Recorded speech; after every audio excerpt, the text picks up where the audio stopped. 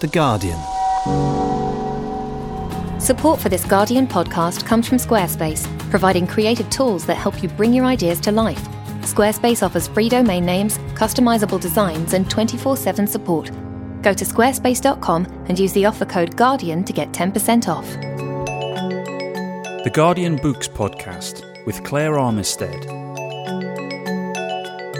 As the season of literary log-rolling draws to its close, we take a satirical look at 8 of the big books of the year with The Guardian's John Crace and try to digest what they reveal about the state we're in at the end of 2013. Today's digested read is The Letters of T.S. Eliot, Volume 4, 1928 to 1929. It's co-edited by Eliot's widow Valerie, who died a few months before the volume was published.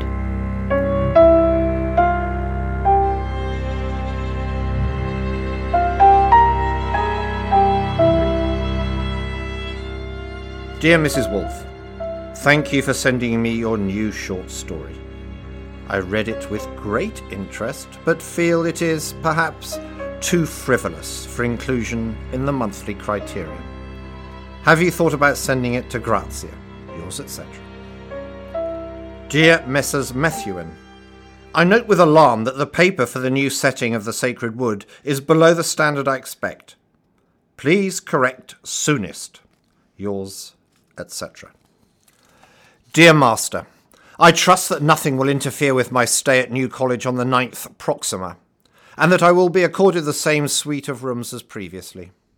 Does 5 guineas sound reasonable for my expenses? Yours, etc. My dearest Ottoline, I'm so glad that Valerie managed to find room for a few of my maddest letters. La la la. Otherwise no one would have any idea of how much of a Saint Tom was to put up with me for so long by having me committed to an asylum. Such a wonderful Christian man. Anyone else might have been tempted to have an affair by my madness. The cat stood on the mat. Much love, Vivian. My darling Emily, regrettably, all the correspondence between T.S. Eliot and Emily Hale has been embargoed until 2020, so readers will just have to take the chaste nature of their relationship on trust. Eds. P.S. I've always hated that bitch, Valerie. Dear Cummings, thank you for sending me your new ditty. Unfortunately, it is not quite suitable for the monthly criterion. Have you thought about taking remedial lessons in grammar and punctuation? Yours, etc. Dear Leonard, it was a rare honour to meet someone such as yourself with more money than sense. As you know, the monthly criterion is struggling financially, and with your help we could re-establish the magazine on a quarterly footing. Thank you also for your offer to publish an edition of my poems in Latin. Once I have fulfilled my contractual obligations to Faber, of which I am now a director, I shall be happy to accept. In the meantime, I submit my invoice for 300 guineas. Yours, etc. Dear Faber, I note that 12 paper clips are missing from the office inventory, and that my papers had not been placed perpendicular to the inkwell on my desk. This state of affairs cannot be allowed to continue. Yours, etc. Dear Aldington, thank you for sending me your latest verses, if they can be called that. I confess that I have found them disappointing in the extreme, an opinion that I must make clear has nothing to do with your outspoken assertions that Vivian is not really that mad. Have you tried The People's Friend? Dear Prince de Rohan, thank you for your appreciation of the German translation of my essay on Machiavelli. So often one feels one is putting pearls before swine. Vivian is doing as well as can be expected, and I get enormous comfort from my faith. Yours, etc. Dear Auden, I'm sorry I kept you waiting in the Faber antechamber for several hours.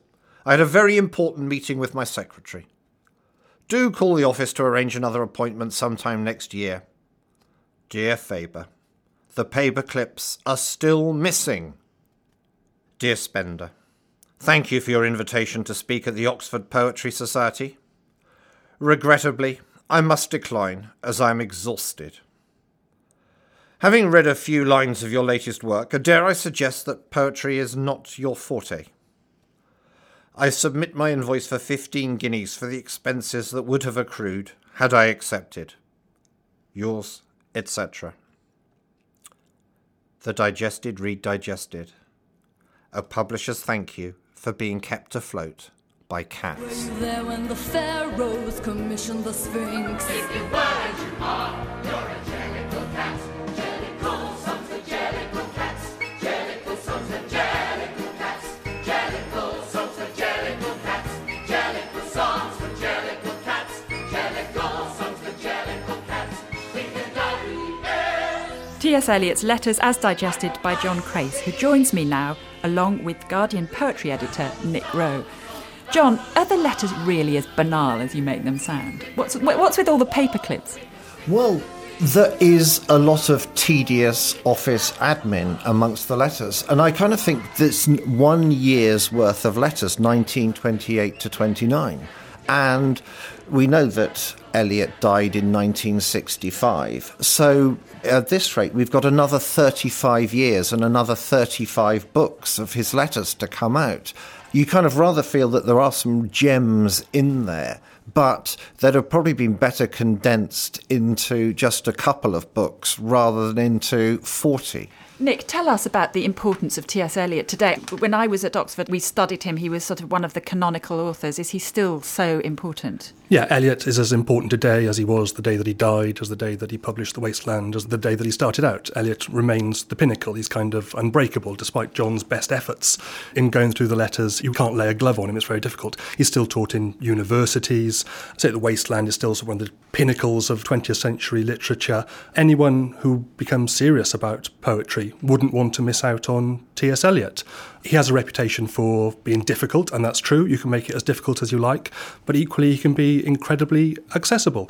A few years ago, I went to one of the late Josephine Hart's poetry readings, and somehow she got Seamus Heaney to take part in a reading of Eliot. I mean, partly this is the Seamus genius factor, in that he was a wonderful reader and a wonderful interpreter, but this was instantly arresting and accessible stuff for a general audience.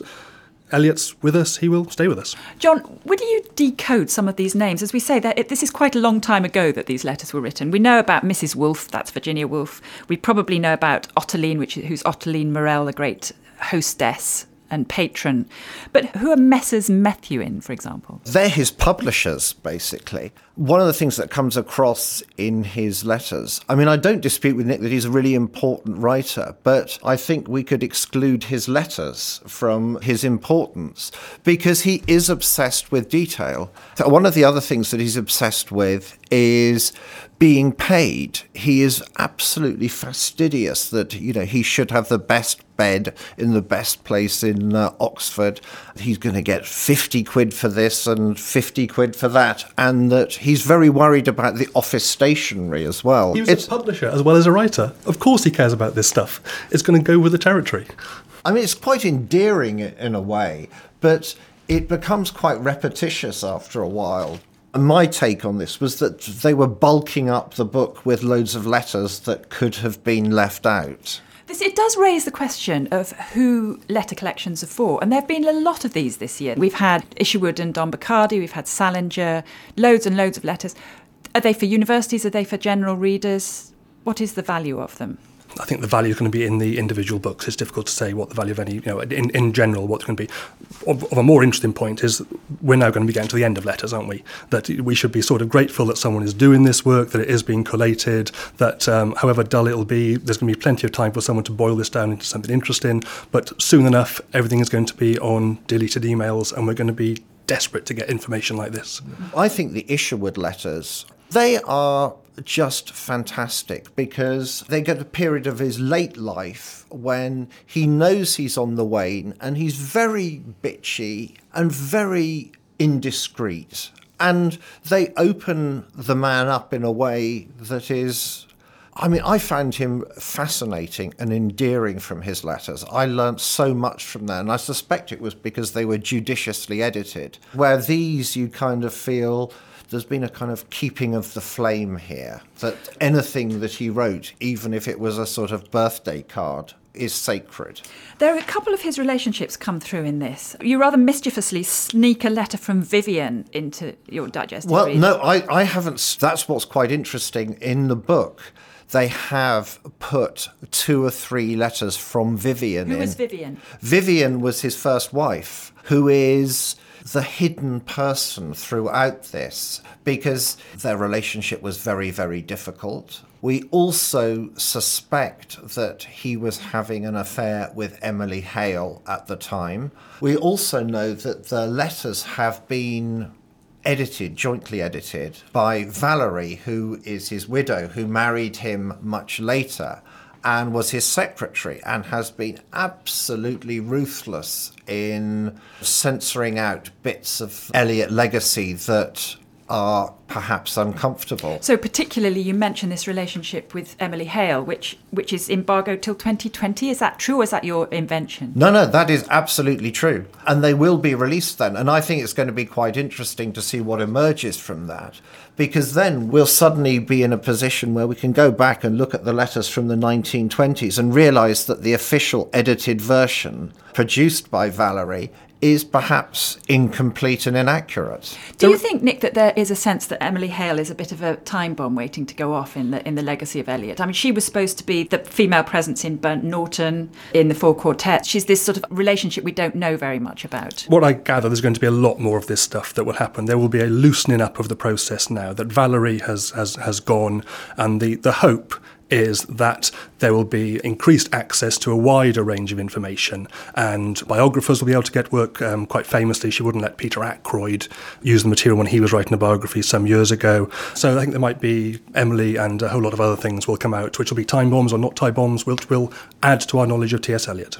Now, John, you customarily end with a digested. It's a publisher's thank you for being kept afloat by cats. Well, Faber is Eliot's publisher, and I mean, famously, Faber were struggling as an independent publisher and were going to go under. Then Andrew Lloyd Webber did the musical of Cats, and T.S. Eliot's Old Possum book suddenly became an international bestseller and has been a complete money spinner, not quite in the way that J.K. Rowling and Harry Potter was for Bloomsbury, but of that order, it sort of single-handedly allowed them to continue, grow, and whatever. The Faber gratitude is being extended in a slight form of indulgence by publishing something that they probably ordinarily wouldn't have published. To speak up for Valerie a little bit, I mean, I said before that she was a bit careful to say the least of it, of allowing permissions. I mean, the fact that Cats did happen was a slice of brilliance, really. I mean, it was the time to allow access to the work, for permissions to be granted, hugely lucrative. And after she died, there was some sort of slightly sniffy pieces about her being the secretary. That's how she was sort of cast, which can sound very, very dismissive. But there's a sort of serious point behind that. It was Miss Fletcher and Mr. Eliot from 1949 until 1957 when they married, and then he became Tom and all the rest of it. But then after he died, they only married a short period of time, for 7 or 8 years. After she died, she sort of went back to being the secretary in the best sense of the role of protecting him and protecting his work and looking after it. And in that, she's done a pretty good job, of which Cats is a part of it. She's also set up a charity, hasn't she, which gives grants over quite a wide range, because he was a man of the theatre as well as a poet, wasn't he? Yeah, that's right. Yeah. The money's gone all sorts of places. I mean, she's personally funded the T.S. Eliot Prize, which is arguably the premier poetry prize in this country. And some of the Cats' money went to her building up an art collection, which was recently put up at auction and raised £7 million, which again, this money will go back into this trust, which is largely for young poets and artists and generally good things, which we can all say, well done.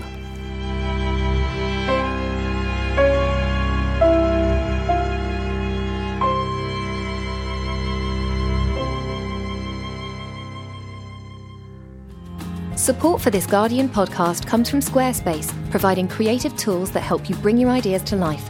Squarespace offers free domain names, customizable designs, drag-and-drop tools, and 24/7 support.